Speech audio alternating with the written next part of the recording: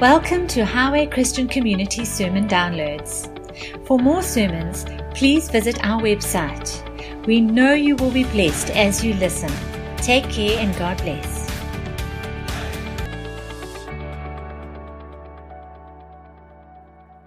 You have to scale cliffs and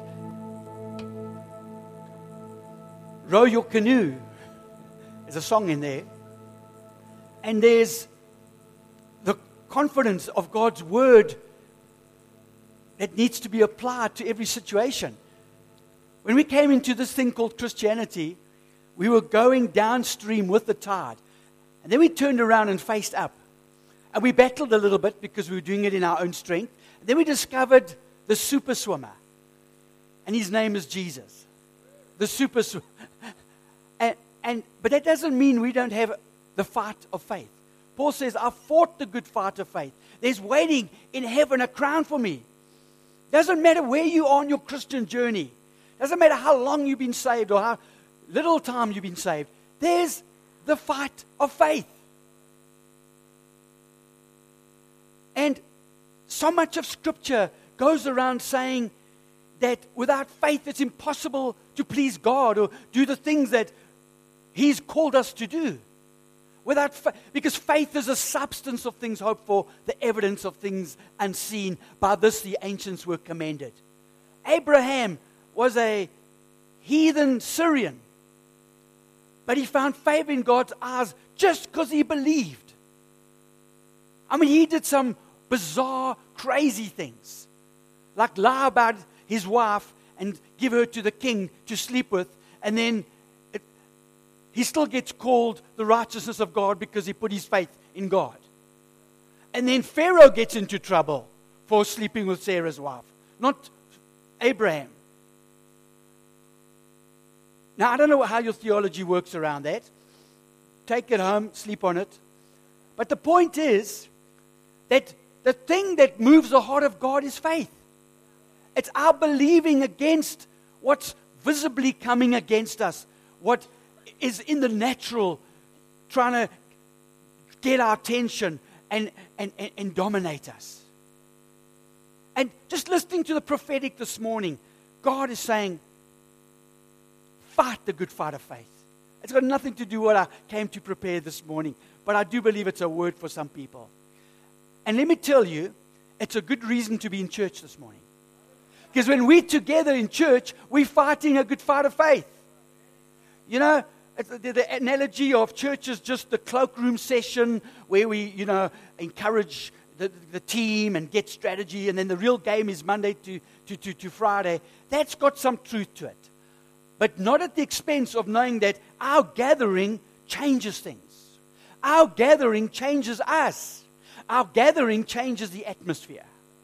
It's not just a cloakroom session where I sit with my notebook and pen and make 3 points and a poem and a joke, and then go into the real mission. But we got a mission here. I'm glad I got up and came to church this morning. I don't know why you came to church, but I heard a message a few weeks ago that there are different reasons we can come to church. We can come to church just because we're down and feeling depressed, and we're looking for a partner. And sometimes those reasons aren't all wrong, and we've all been there. Don't put your hands up.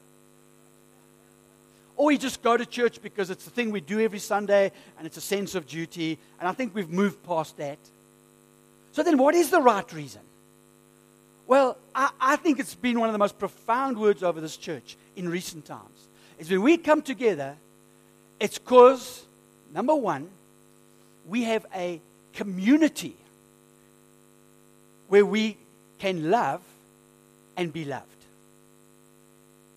Internet doesn't offer that to you. Even the pub doesn't offer that to you. Even being part of a club doesn't offer that to you. But you walk in the steps of Jesus that He said, this is the new commandment I've given you, that you love one another. That can only happen in a community. And I know there's many communities amongst this gathering here this morning. A place where we can not keep record of each other's wrongs. Amen?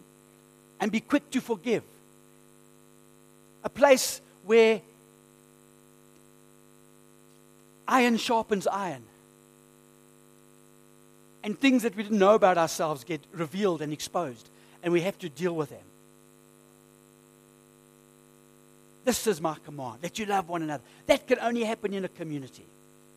That's why it's important to be part of a community. And then the other one was a shared vision. Jesus gave the vision. It's his mission. It's not the guy standing up here. He's just endorsing the vision so we can also amen to the vision and be part of a common vision, which is the Great Commission. That's why we want to take discipleship seriously. We can't just talk about it. Until we're doing it, we're just like a river that runs into a swamp. We receive, but nothing flows out. But the Sea of Galilee, the water runs in and it runs through, and wherever it goes out, it brings life. That's the picture of our shared mission.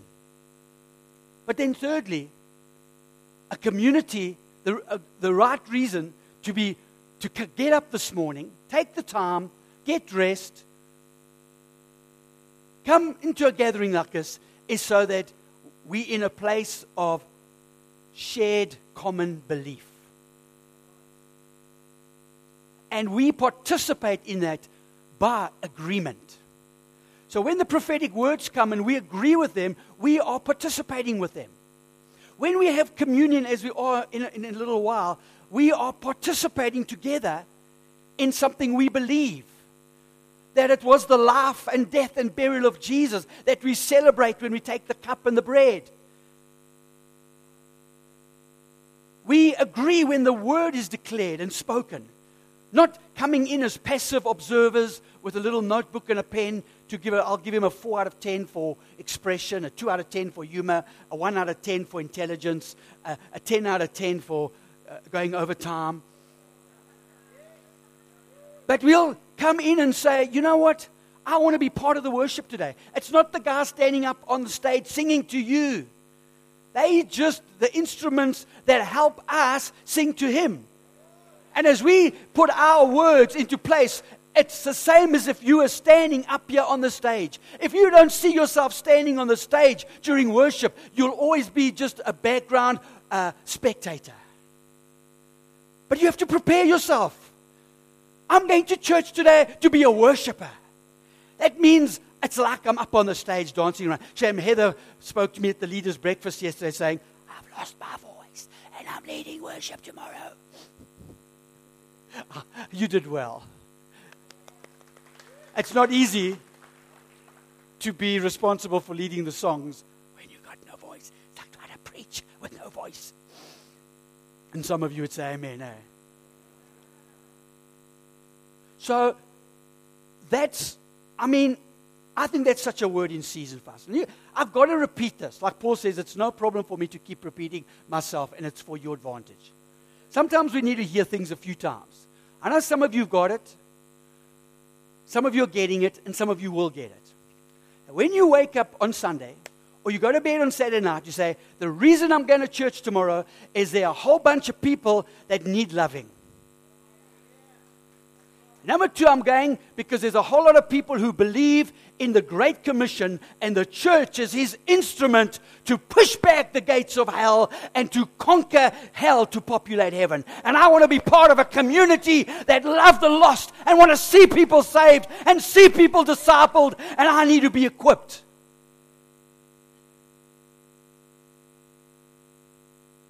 And then I want to be part of a people who believe and agree in the same thing.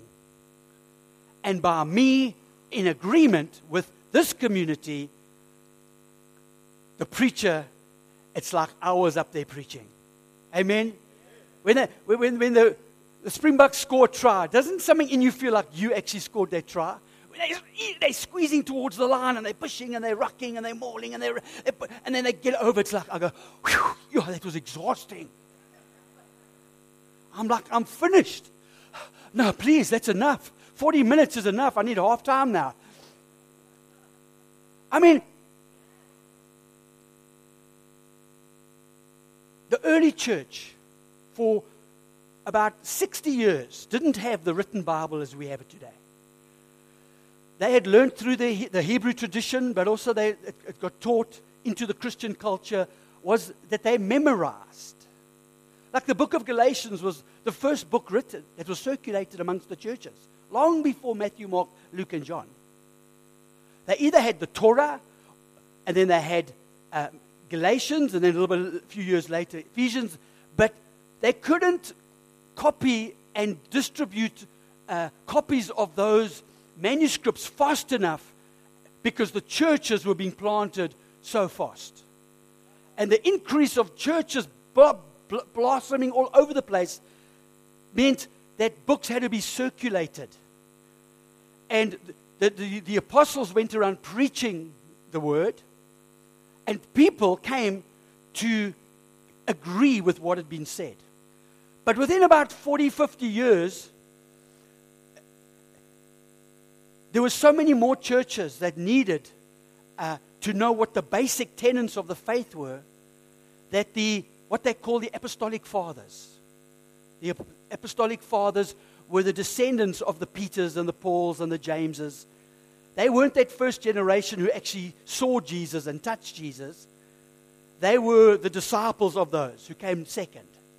They got together in about 185, 220, and they said, guys, churches have got little bits and threads of papyri and some weird stuff's creeping into the church. We need to come back into a common belief. So they wrote what became known as the Apostles' Creed. It was that which then could be memorized and circulated, memorized and declared in every congregation. So when last did you do the Apostles' Creed? Thank God for those early believers that got together to believe something, that built their faith up in what they believe. Because it's what I believe that makes me. I don't make what I believe. This was the very word of God, not the imaginations of some men. As the psalmist sung, I forget his name, who died in an airplane crash. Dave, do you remember? Rich Mullins. I believe what I believe. It makes me who I am. I did not make it, but it is making me the very word of God and not the invention of any man. I believe in God the Father. He took the creed and he put it into words. It's so powerful. Can we read it together?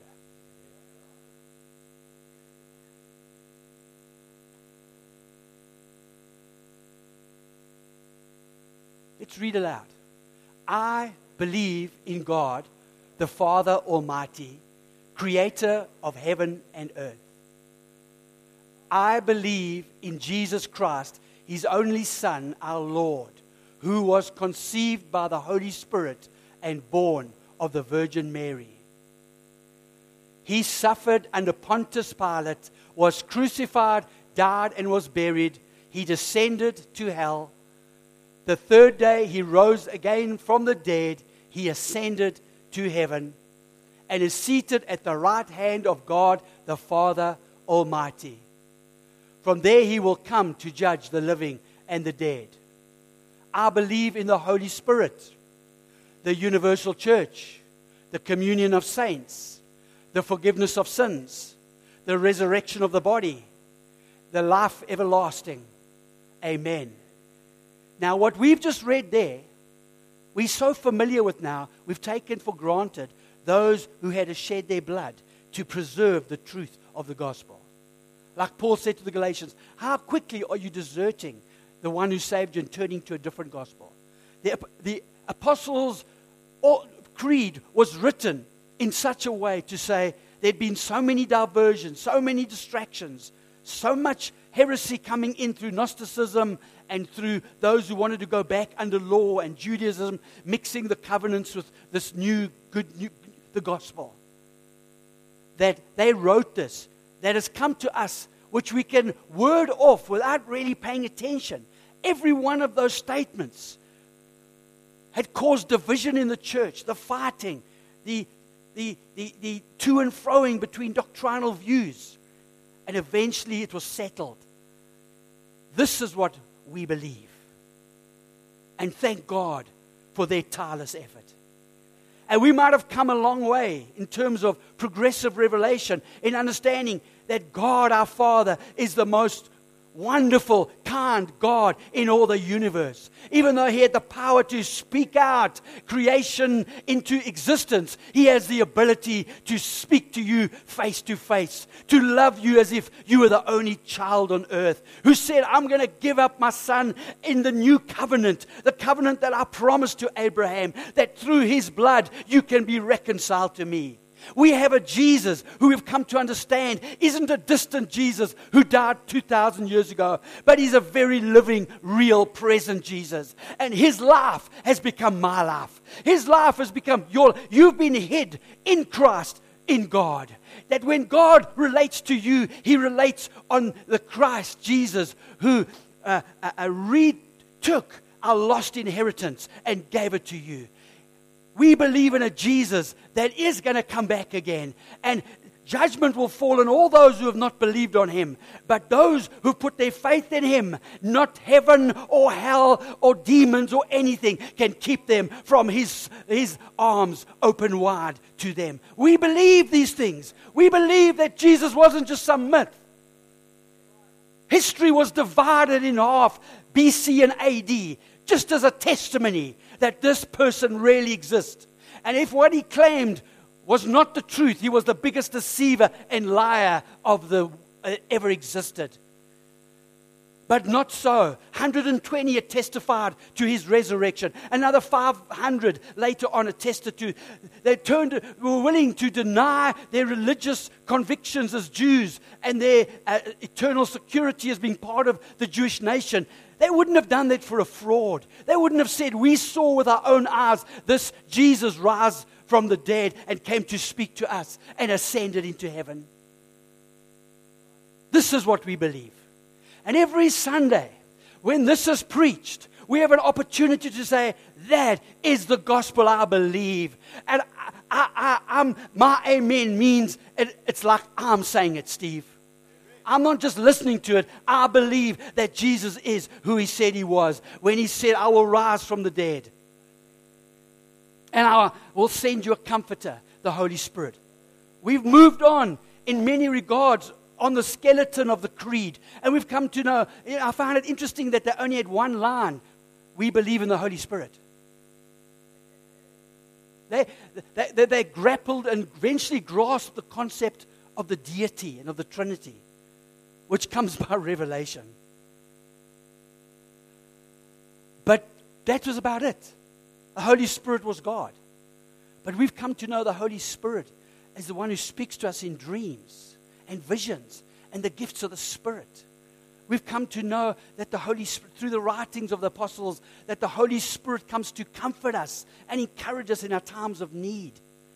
Right now, you're facing something that you're trying to work out in your own intellect and your own wisdom. The Holy Spirit says, abundantly above all you can ask or imagine, I'm able to deposit into that situation. That He's able to give you a wisdom that you would have never been able to figure out. The Holy Spirit is able to come and give you courage when the world around you just feels like it's falling apart. The Holy Spirit can come and take natural things and turn them around for good. That you look back and you say, God, how did you do that? The fight of faith, my friends. We come together as a church to fight the fight of faith. We declare in our songs, we declare from the Word what we believe. And your amen resonates and builds your faith up on the inside of you, that you can go out and fight a good fight. But it's because first we've given ourselves to building our faith. And we do that together. I have an opportunity of being in God's Word. I've told you this before. I've got to bear with this for 2 or 3 days. You only get 30 minutes. But that 30 minutes is not just for my sake. It's for your sake. It's so that you can look at what's going on in your life and say, God, I need my faith to be built up. I need to be able to take hold of the horns of faith and say, with God, nothing is impossible. Though the enemy try to slay me, though it looks like the flock is scattered, though it looks like the harvest is not coming, I will still trust in the Lord my God. I will fight the good fight of faith. I know that He's for me and not against me, that He is with me, and nothing will separate me from His love. That's all I need. I need His love. Come on, church. I need, you need, we need. So this considering what we believe, I'll do part 2 next week. But it led me to an interesting question for myself, which was the songs we sing, our agreement in the songs we sing. You see, it's one thing when the music is playing softly, and it's wonderful, but you know, sometimes we can just mouth off words because they've got such sweet melody. But I thought I'll take my music file and I'll just, without the music, I'll just look at them and read some words of some of the songs we sing. I want to scream it out from every mountaintop. Your goodness knows no bounds. Your goodness never ends. Your mercy follows me. Your kindness fills my life. Your love amazes me. How beautiful is that? I see your face in every sunrise. The colors of the morning are inside your eyes. The world awakens in the light of the day. I look up to the sky and say, you're beautiful. He's beautiful. He's awesome. He's wonderful. The splendor of the King, clothed in majesty. Let all the earth rejoice. All the earth rejoice. I've heard 1,000 stories of what they think you like, but I've heard the tender whisper of love in the dead of night. You tell me that you're pleased and that I'm never alone. Can you hear the melody in the back of your mind? But just those words themselves.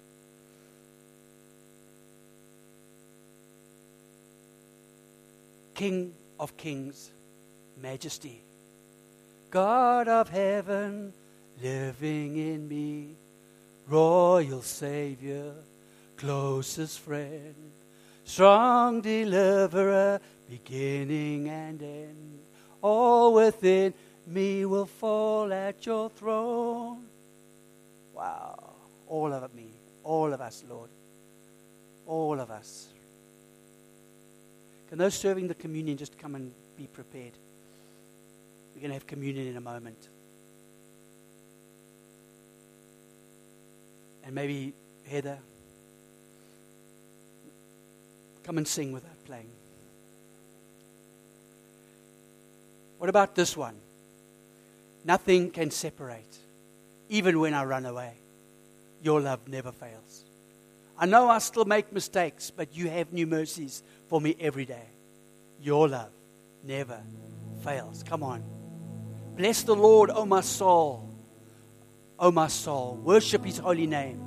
Sing like never before, O my soul. I will worship your holy name. Worthy is the Lamb who was slain. Holy, holy is He. Sing a new song to Him who sits on heaven's mercy seat.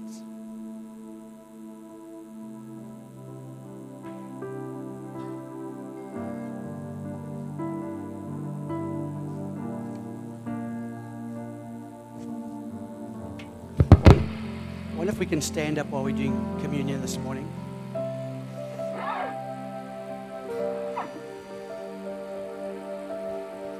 It's our Sunday of corporate communion. This is something we do once a month. As we take the bread and the cup, just hold on to it for a little while. We're going to share in it together. This is something of community now. The communion where we remember that we have been included in the relationship between Father, Son, and Holy Spirit. Church, do you know what a high calling that is? To be the church. That's the body of Jesus. That we are in Christ, and Christ is in the Father, and the Spirit is in the Father and the Son, and we are invited into Holy Communion with the deity. This is what happens when we come together and take the bread and take the cup. We remember again that we were dead, co-crucified with Jesus. Say co-crucified. We were co-crucified. The Bible says I was crucified with Him. And I was co-buried with Christ. But then, when Jesus rose, we were co-resurrected with Jesus. And the Bible says we are seated on His right-hand side, on the throne. We're seated in Christ on the right-hand side of God the Father. So this is what we do when we take the cup and the bread. It's not a light thing. It's not a small thing. It's one of the things we do in our common belief. It's something we do to build our faith. Yes, you can do it on your own. Yes, you can do it at the supper table. But when we gathered with our community in the church, family, there is a release of anointing and presence.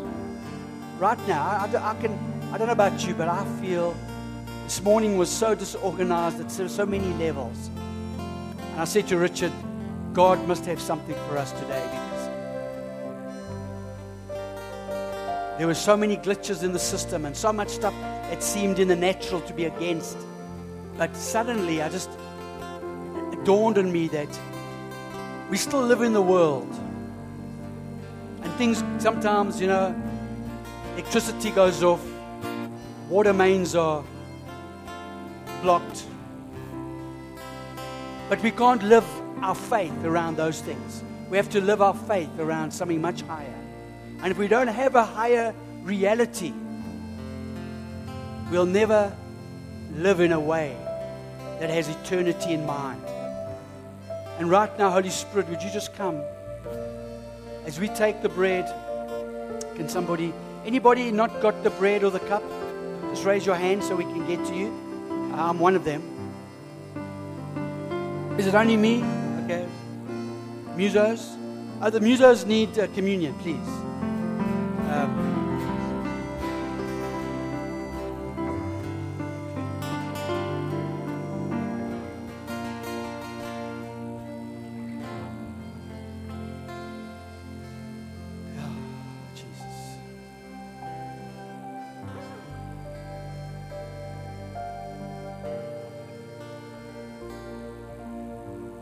We gather, Lord, because we are loved by you and we love one another. We gather here today, Lord, because we believe something that the world calls foolishness. The preaching of the cross is foolishness to those who are perishing, but to us it is the salvation of God. For in this gospel there is a righteousness that is by faith. Lord, thank you for the common mission that we have. As we take the cup and take the bread, we're reminded of the common vision that this message will be preached in all the nations as a testimony, and then the end will come. That you said you would build your church, and on this planet we would be worshiping communities with you as the headship, with a family that has a place, that participates and prepares together for the great harvest. I want to tell you, church, we're not moving towards revival. We have already stepped into revival. The Bible says He's prepared good works in advance for you to step into. I'm not talking about the works that get you saved, because there's no works that can get you saved. But I'm telling you, you've got a work that's been given you that you were born for. And it's going to take some effort. It's going to take some sacrifice. It's going to take some exercise. It's going to take some commitment. But there's a work that you've been created for. And it's those three things that are the reason for what we do here on a Sunday morning. Can you say amen? Jesus took the bread and he said, "This is my body broken for you."